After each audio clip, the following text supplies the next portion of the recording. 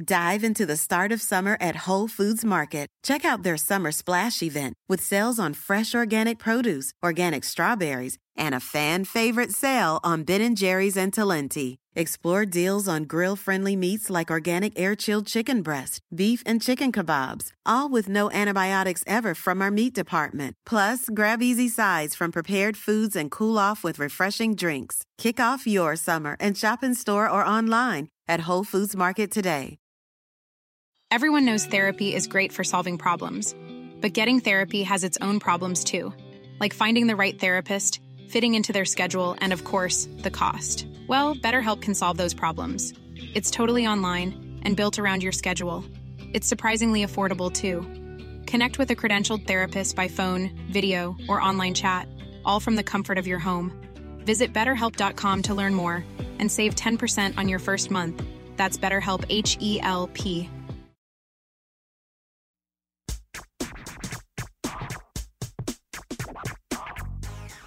Grammar Girl here. I'm Mignon Fogarty, and this week I have a tidbit about the saying, to read someone the riot act, and a meaty middle about our flexible parts of speech in English. And now on to the tidbit. Has anyone ever read you the riot act? If so, you were likely misbehaving. To read the riot act means to put someone on notice that their behavior is unacceptable, antisocial, just plain wrong. When you were a kid, your mom probably read you the riot act many times. Maybe when you sat on the couch with muddy clothes, or showed up at 4 a.m. when you had a midnight curfew. But is there an actual riot act? And does it have to be read aloud? Yes and yes.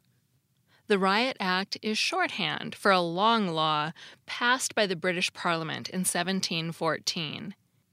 Its official name is an Act for Preventing Tumults and Riotous Assemblies, and for the more speedy and effectual punishing the rioters. Whew, that's a long name. The law was passed at a time of political unrest in England. George I of the House of Hanover ruled the land. Yet he feared rebellion from the Old Pretender, the exiled James III of the House of Stuart. James's supporters, in the words of the law, had held, quote, many rebellious riots and tumults in diverse parts of this kingdom, to the disturbance of the public peace and the endangering of his majesty's person and government, unquote. James didn't care for that, so he encouraged Parliament to pass the Riot Act. The act allowed local officials to declare any gathering of more than 12 people unlawfully, riotously, and tumultuously assembled. If the official made this proclamation loudly near the rioters had 1 hour to disperse under penalty of death. The Riot Act continued to be read in England until 1967, when it was repealed. Its use in the sense of to give stern warning continues today, long after the royals of Hanover and Stuart lay underground.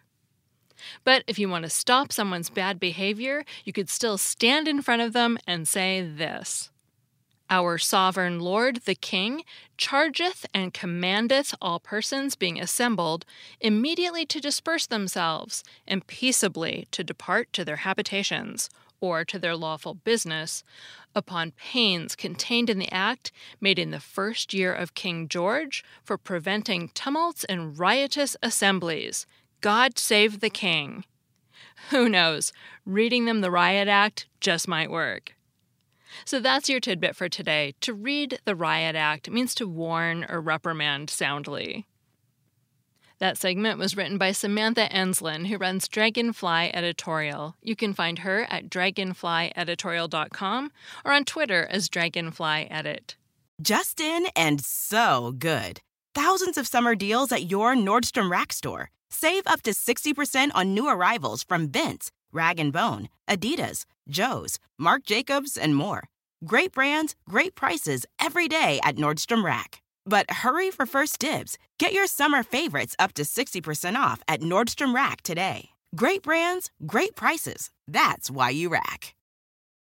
Remember the frustration of trying to memorize vocabulary and grammar rules only to find you couldn't actually use the language in real life? Well, there's a better way to learn.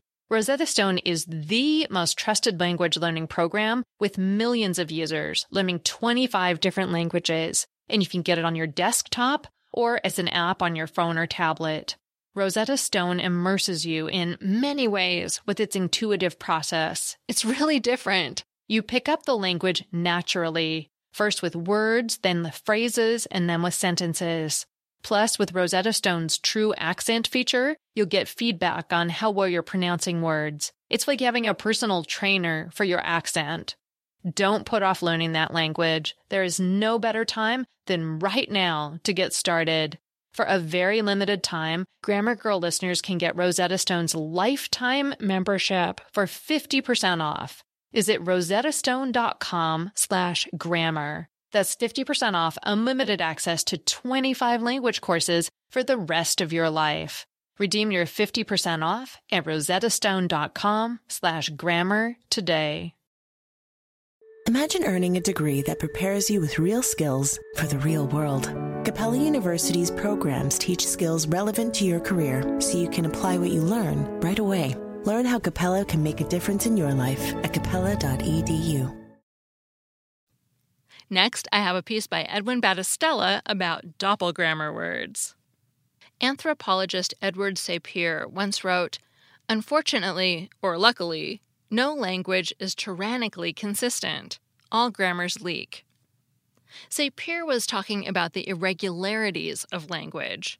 For me, this leakiness is especially evident in what I think of as doppelgrammar words. Many of our most common words have come to serve more than a single grammatical role. So a word serving one part of speech will often have a homonym, or grammatical doppelganger, that serves as a different part of speech. Often this arises from what's called functional shift, when we take a noun and make it into a verb, as in to adult or to gym, G-Y-M. This shiftiness makes it hard and perhaps impossible to think of a word as having just one categorization. Here's one example. Recently, a friend told me that her daughter's teacher had told her never to use the word that. She wondered if the advice was legit. "It depends," I said, "which that we're talking about." This humble four-letter word can serve as a pronoun, adjective, conjunction, or even an adverb. When we say, "hand me that," the word is functioning as a demonstrative pronoun, referring to something oriented away from the speaker, as opposed to this. But if we say, "hand me that book," it's functioning as an adjective, though again indicating orientation. If we say, "have you seen the person that was just here," the word is a pronoun again, a relative pronoun, linking the noun person to the clause, "that was just here." Phew, it can be lots of things. That can also be a straight-up subordinating conjunction, introducing a clause, functioning as a noun. For example, "I told you that I would be right back." This "that" is the one that writers often cut to make prose move along more quickly. For example, you could write, "I told you I'd be right back," without the that we had before. And leaving out that in such instances is often preferred on grounds of conciseness. This is what my friend's daughter's teacher was talking about when she said to leave out that. And last but not least, that can even be an intensifying adverb, as in, yes, it is that complicated. Now, we might quibble about these characterizations. Perhaps the adjective that and the demonstrative pronoun that are related. For example, "hand me that" can be considered a reduced form of "hand me that book." But the larger point is pretty clear. Our simplest words serve more than a single function. Grammar leaks, and words have doppelgangers. That isn't the only word that does double or triple or even quadruple duty. The words have, be, and do, for example, can be auxiliary verbs. You may know these as helping verbs because they help the main verb. Or they can be the main verbs themselves. In "I have just arrived," the word have helps the main verb arrived. But in "I have a question," have is the main verb. Sometimes words are so common that we don't even think to question their status. Take the word up. It's a preposition, right? I walked up the block for a cup of coffee. But up can also be an adverb, as in, he jumped up. Or it can be part of a compound verb. We fixed up the house, or she wrote up the report. Up can even be used as an adjective or verb. It was an up day for the markets, or the university has upped tuition again. The stereotypical characterization of up as a preposition doesn't do justice to its flexibility. The flexibility and homonymy of English words is pervasive. Words like yesterday, today, and tomorrow can be nouns or adverbs. Compare tomorrow is another day with I'll finish the work tomorrow. The word who can be an interrogative pronoun, who left, or a relative pronoun, I saw the person who you mentioned. Before and after can be prepositions or subordinating conjunctions. I left after class, or I left after I saw them. Well can be an interjection or an adverb, as in, well, I never would have believed that, and the old car runs well. And of course, you and they can be singular or plural pronouns. So if you expect a word to have a unique meaning or function, you're likely to be disappointed. Words are pressed into service for new functions all the time, and the list of such grammatical doubles goes on and on. Sometimes, though, the status of a word becomes a matter of minor controversy. A librarian I know was called out on social media for using fun as an adjective, as in a fun event. Quote, as a librarian, you should know better, unquote, her online scolder remarked. Well, fun has been an adjective for quite some time. Others get annoyed about the shift of the word super from adjective status to intensifying adverb, as in, she was super smart. And a few years ago, the media was abuzz with concerns about the word because being used as a preposition, as in, because reasons, or because science, rather than sticking to its more traditional role as a subordinating conjunction, as in, because language changes. Many people who thought the usage was an abomination when they first heard it were using it regularly within a few weeks, at first maybe ironically, and then routinely.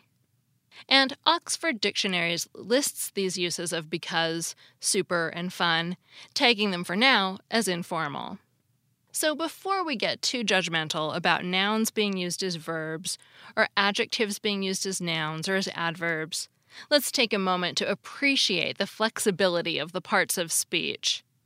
As Edward Sapir put it, the multiplicity of ways in which we express ourselves may be a welcome luxuriance or an unavoidable and traditional predicament. Which it is may depend on our temperament. That segment was by Edwin L. Battistella, who teaches linguistics and writing at Southern Oregon University in Ashland. He's the author of the book, Sorry About That, The Language of Public Apology. This segment originally appeared on the Oxford University Press blog and is included here with permission. Finally, thank you to Avidly Listens, who wrote this review on iTunes. I love Grammar Girl and appreciate all the great information. My writing improves every time I listen. It's taken my writing farther, or is that actually further, than ever before. Thanks, Grammar Girl, and I hope you read this on the podcast. Well, there you go. And thanks for the reminder that it's time to thank people for writing reviews. And I'd use further in that sentence because it's a metaphorical distance and not a physical distance. Thank you also to a faithful listener who wrote that my tips and tricks will greatly advance your writing. And to Coach Cliff, who wrote, I'm not so proud to admit that I learned something from her every podcast.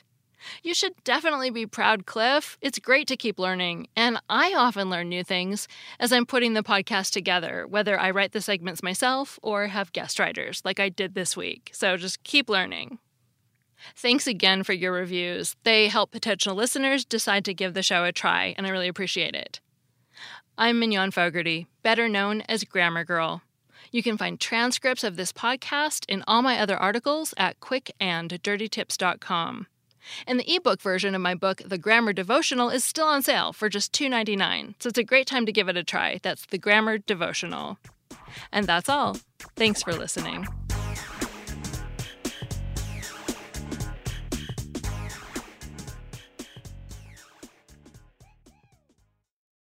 Imagine earning a degree that prepares you with real skills for the real world. Capella University's programs teach skills relevant to your career so you can apply what you learn right away. Learn how Capella can make a difference in your life at capella.edu. Hi, it's Martha Stewart. You know, I spend a lot of time thinking about dirt. At 3 a.m., at all hours of the day, really. What people don't know is that not all dirt is the same. You need dirt with the right kind of nutrients. New Miracle-Gro organic raised bed and garden soil is so dense, so full of nutrient-rich, high-quality ingredients. Miracle-Gro is simply the best.